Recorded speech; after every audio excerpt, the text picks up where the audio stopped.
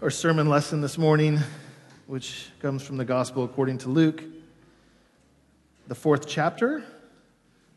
Looking around, I think most of you will be familiar with this passage. Always appropriate at the beginning of Lent. This is just after Jesus' baptism in the Jordan River. Then Jesus, full of the Holy Spirit, returned from the Jordan and was led by the Spirit in the wilderness for 40 days, being tempted by the devil. And he ate nothing during those days. And when they were ended, he was hungry. The devil said to him, "If you are the Son of God, command this stone to become bread." And Jesus answered him, "It is written, man shall not live by bread alone." Then the devil took him up and showed him all the kingdoms of the world in a moment of time, and said to him, "To you I will give all this authority and their glory, for it has been delivered to me, and I give it to whom I will. If you then will worship me, it will be all yours." And Jesus answered him, "It is written, you shall worship the Lord your God, and him only shall you serve." Then he took him to Jerusalem and set him on the pinnacle of the temple and said to him, "If you are the Son of God, throw yourself down from here. For it is written, he will command his angels concerning you to guard you, and on their hands they will bear you up, lest you strike your foot against a stone." And Jesus answered him, "It is said, you shall not put the Lord your God to death." And when the devil had ended every temptation, he departed from him until an opportune time. This is the word of the Lord.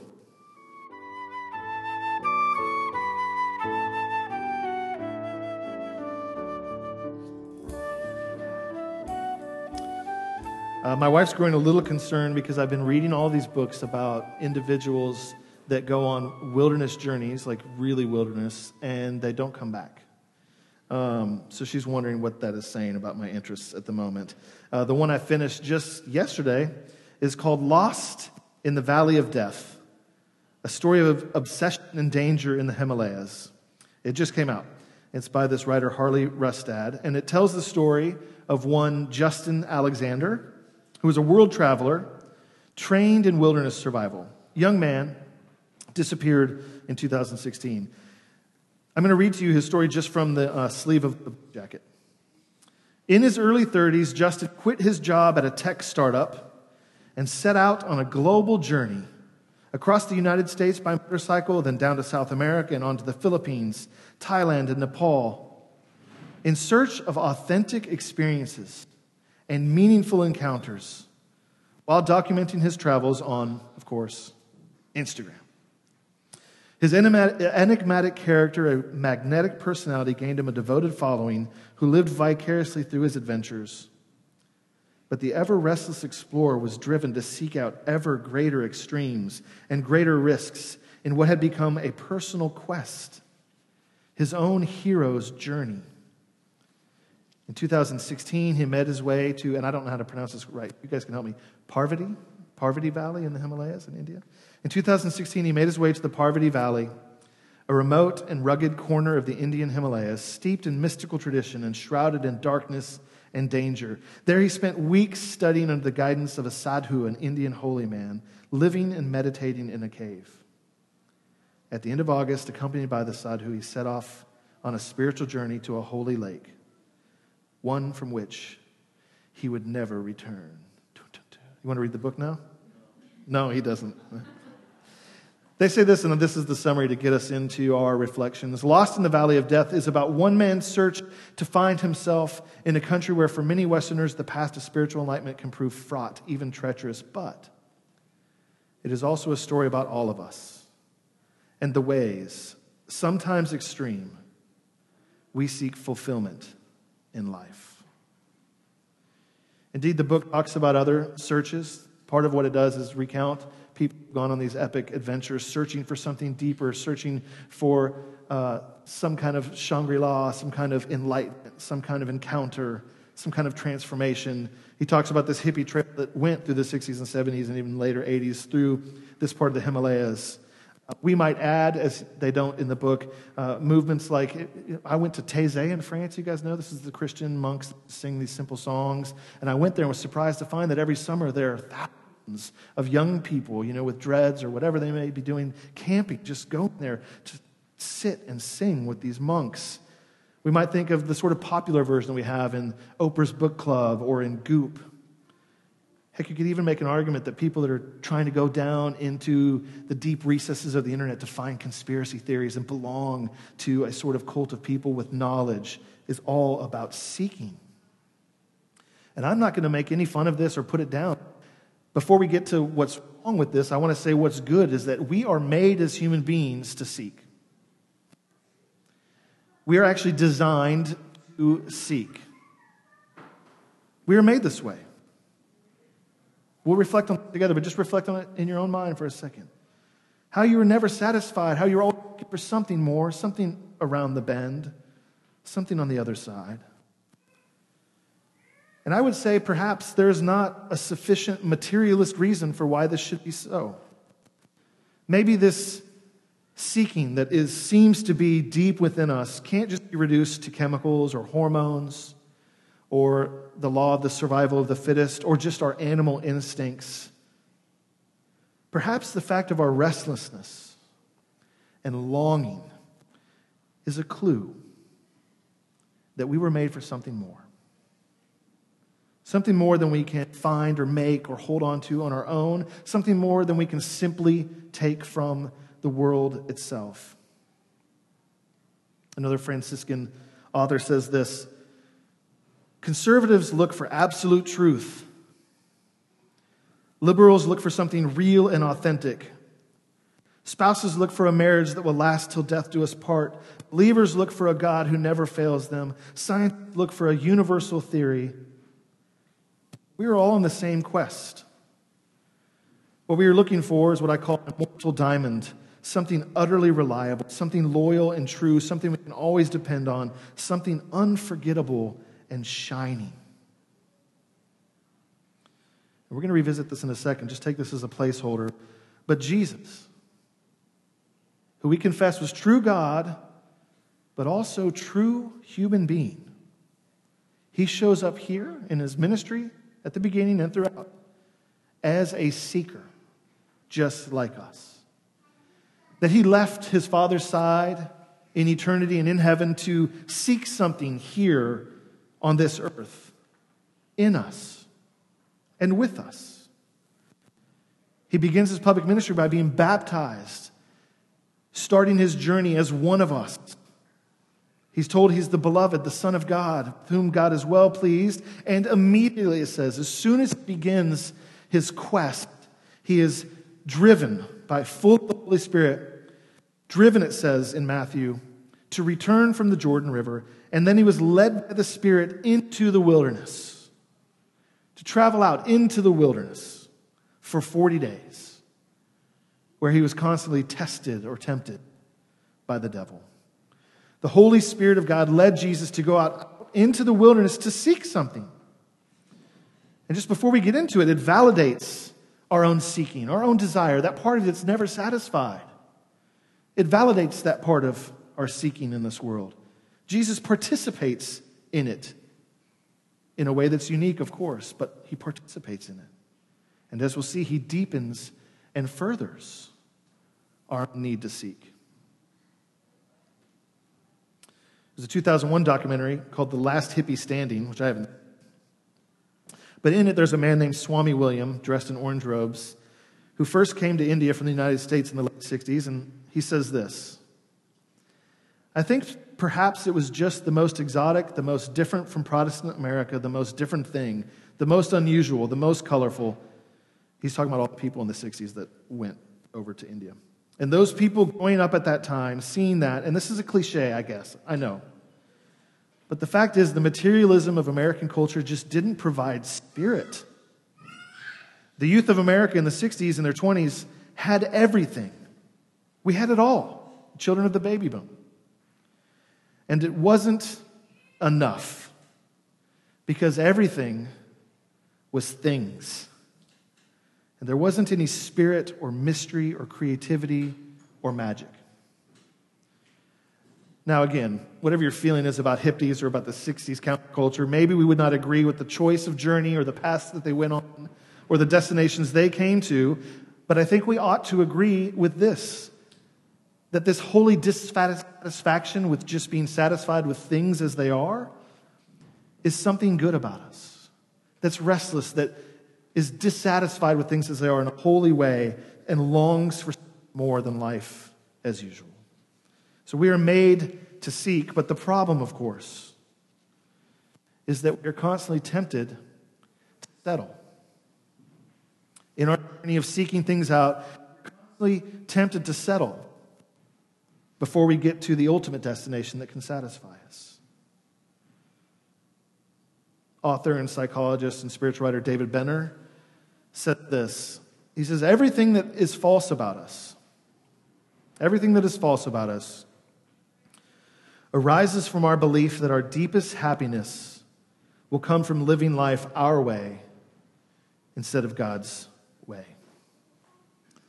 Or the way we see Satan show up in the picture here and test Jesus, tempt him, saying, you're so hungry. That's a kind of seeking, right? You feel a lack, you hunger, and you want to be filled and satisfied. And so you're seeking satisfied. So Satan shows up to these needs, these good desires that we have to seek something that fill us or satisfy us. And we'll get into, he says, you're hungry.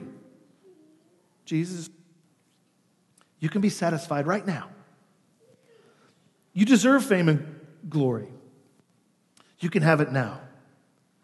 You deserve authority and power. And you can't have it from the Father unless you go through all that excruciating cross and death stuff. And so, have it now without all that suffering.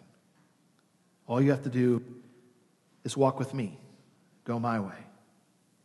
See, we're constantly tempted to settle for the easy. Settle for the somewhat satisfying, not ultimately satisfying, okay. I guess it's almost enough. Or the best I can get. And because we're tempted constantly to settle, to let our quest be semi-satisfied with something that's not ultimate, then we are constantly called to be dissatisfied and to keep seeking. And in a strange way, that's what Lent is. Lent, we hear of it and we think it's just about self-denial or being negative or withholding things or suffering or being sad-faced. But at its heart, it's actually a program for true and lastingness and satisfaction. It's designed to help us cease to be satisfied with the things that aren't ultimately satisfying. And to keep up our quest, to not settle, but to seek. I've mentioned this language just a few times over the years, not too many, so it may be new to some of you, or it may be a refresher.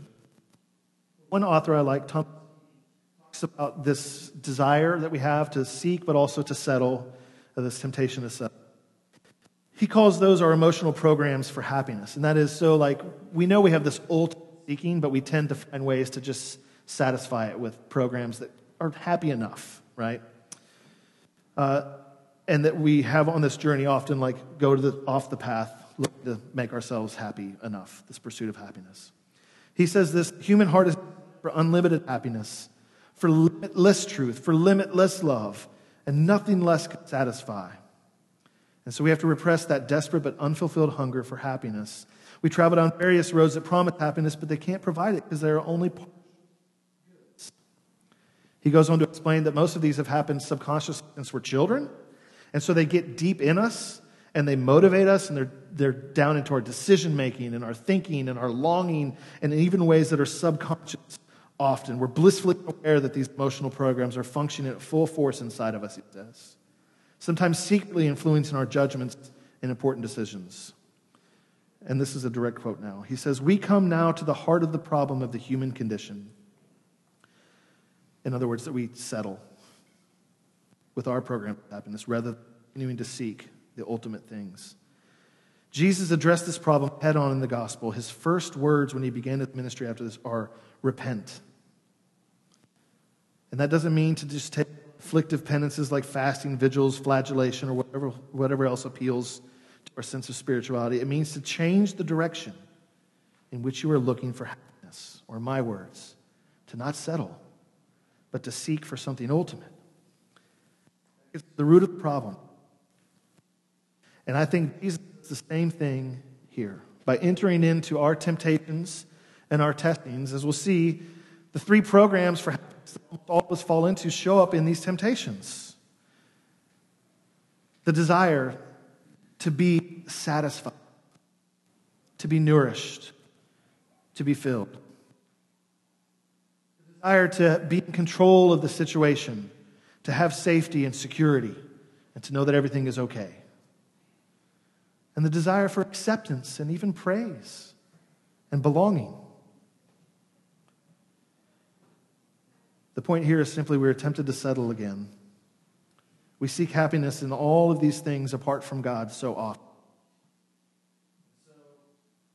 Another author, Thomas Halleck, says, "Our God is a pilgrim God, the God of the eternal Exodus, who leads out of the homes and even though we prefer to settle in them and fortify them, and also enclose him in our little borders, in the confines of our notions, concepts, and traditions."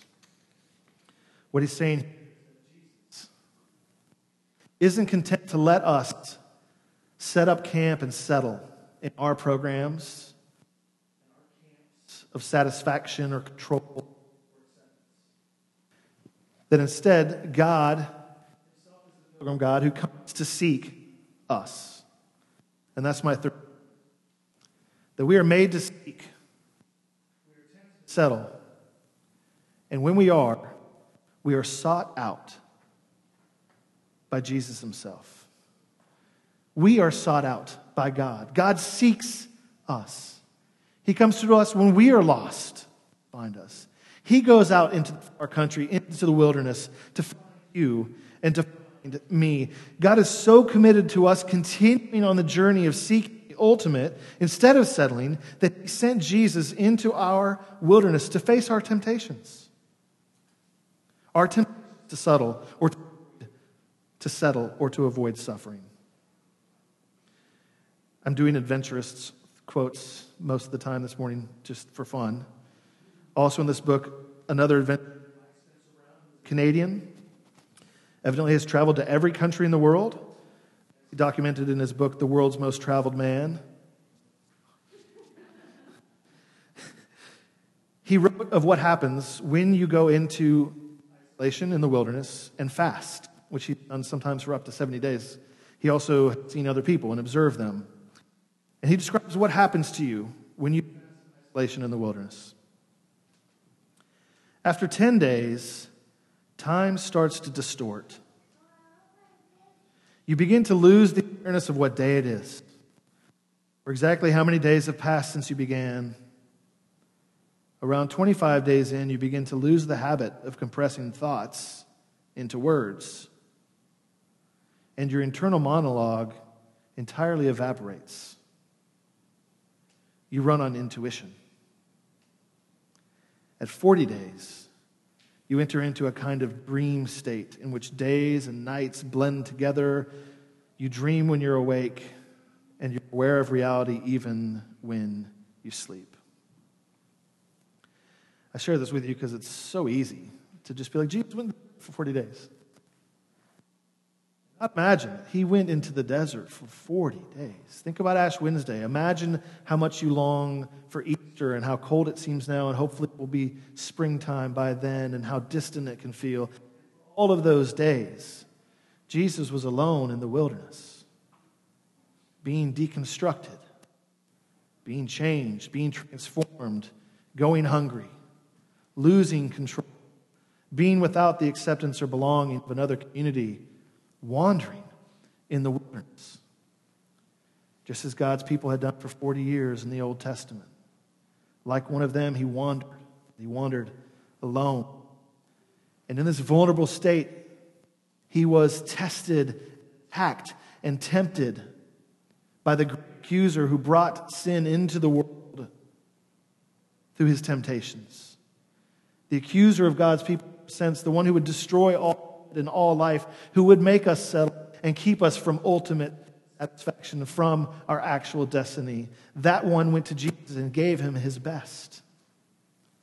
And Jesus is the first human in history, felt the full weight of that temptation by never giving in. We eventually give in before we have to shed blood, most of us. But Jesus never gave in until he had shed his blood and his life. Here, he feels fully the weight of our temptations. And he is victorious where we're told later it's why he's able to sympathize with us when we're weak and frail and tempted. Jesus fully in, that's how he was seeking us. That's how deeply he was seeking us. Jesus wanted, it seems, to experience and to show how much God desires us, not, but to keep the search. I'll read you just quickly the temptations he went through and onto our own temptations. It says he was hungry. So the devil said, the Son of God, oh, that's true, all that stuff. Beloved of God, Son and Holy Spirit on your forehead through baptism, whatever. If that's true, why don't you make the stone to become bread? And through this, Jesus resists and says that our programs to satisfy ourselves with this world, to make sure I have enough to eat, make sure I'm clothed, make sure those things won't satisfy us. And he says, no. He resists the temptation. Then the devil took him up and showed him all the kingdoms of the world in a moment of time. He said, I'll give you all this authority and all their glory if you'll just worship me. Just bow down to me and say, you're the king. And you can have it all. And this is a way to say that you can have power, you can be in control of your circumstances, you can reign, you can avoid suffering, all these things. And Jesus says, this is not how you get control. This is not how it's going to be, and so I won't do it. He took him to Jerusalem and set him on the pinnacle of the temple. This is where everyone would jump off and fly down, let the angels help him surf to the ground, and all the crowds would immediately know he's the Messiah. He wouldn't have to mess with all that cross stuff. He'd have acclaim and acceptance and belonging. And Jesus says, no, this is not how you get it. Not your ways, not the world's way, strength. Usually we read these passages and the first point we take is, oh, this is how I can resist temptation too. And so we learn the techniques Jesus used. But the first point of this passage is not how we can conquer. The first point of the passage is that Jesus, as God's Son and as one of us, so seeks us out that he comes to do what we can't do on our own. Friends, let me just spoil the ending for you. Until the day you die and are transfigured into permanent and immortal glory without sin, you will continue to fail. But you have a victor. You have a champion. You have a conqueror over sin and his temptations and his accusations and his programs for happiness. You have one that has conquered, who's just blazed a way through the wall, who has paid off your student loans when you couldn't pay them. And he delights to succeed on our behalf and then to help us walk with him through the path and the trail that he has blazed through the wilderness. That same Holy Spirit that drove Jesus into the desert, animated, empowered, and gifted Jesus' own talent at beating the devil, that ultimately raised him from the dead after the final temptation, being victorious, this same comes to us and he's put him inside of you, believer. As a living stream, as a guide, as a compass, one who tells you, continue, follow Jesus. Come out of the land you're settled in and let's go. Let's walk. Let's go through the wilderness. Let's blaze a trail toward the land that will satisfy. A land flowing with milk and honey. A promised land. A land where there are no tears, no brokenness, and no sin. And so in closing, we are made to seek. We are tempted to settle. We are sought out by Jesus. And so we can keep seeking with Jesus. We can continue our search. See, God is always the one pulling us out in. Continuing on the journey is the one thing needed as you begin this 40 days of wandering through the own wilderness in your hearts, in your happiness. He's calling you out into the wilderness beyond the comforts that we settle for. He's done this from the beginning. Think about it. Abraham, come out and follow me. Isaac, Moses, come out. Israel, come out through the wilderness. Then the exiled people go into exile. Come out of exile, come back. Then Jesus here. The next words after this, he grabs, says, follow me. And they went through the wilderness. In Matthew 28, is raised from the dead. He's about to ascend into heaven. He says, go out into all the nations of the earth. Go out there, scatter. Go on a journey. Seek out and save all that is lost. Don't let them settle. See, God is a God of seeking, of pilgrimage, and so we are pilgrimage people. And this is because, and said so many years ago, you've likely heard, Lord, you have made us for yourself. And so our hearts will always be restless until they rest in you. So think about these temptations in closing this Lent. How might we not for them? What are they teaching us? What is our hunger for these things teaching us that God can do in their place? The fast is not just to deny yourself. It's to say, I need this thing. I need food or social media or alcohol or whatever it may be. I need Jesus. The way Lent and Christianity brings us to true flourishing is just we can embrace and feed and satisfy and be praised by Jesus. And so temptation number one, to be satisfied when we're hungry. Are we just saying no to chocolate or just saying no to sugar? Have we just denied ourselves something? Or are we also saying yes to Jesus and daily bread? Or temptation two, be in control. To say, I have just and make sure I'm always safe and my family's provided for and everything's okay. Say, well, if we finally pass this law, things won't be wrong in the world. Instead of just to do those things, to also, we're going to entrust ourselves. Turn away from our control and our power and our knowledge and entrust you.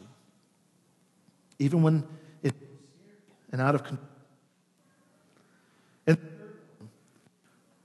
perhaps you have time for the picturesque and aspirational worlds of Pinterest and Instagram and Facebook. Maybe you found a way not to turn away from the praise and acceptance that you seek from others. But in its place, are you letting Jesus' opinion more and more be your daily voice in your ear? You are the beloved. With you I'm well pleased. You are my son. You are my daughter. I sing songs of praises over you. See, God wants to fill each of us, to satisfy us with himself. He wants you to be relaxed so that in the knowledge that he is your safety and he is in control of all things.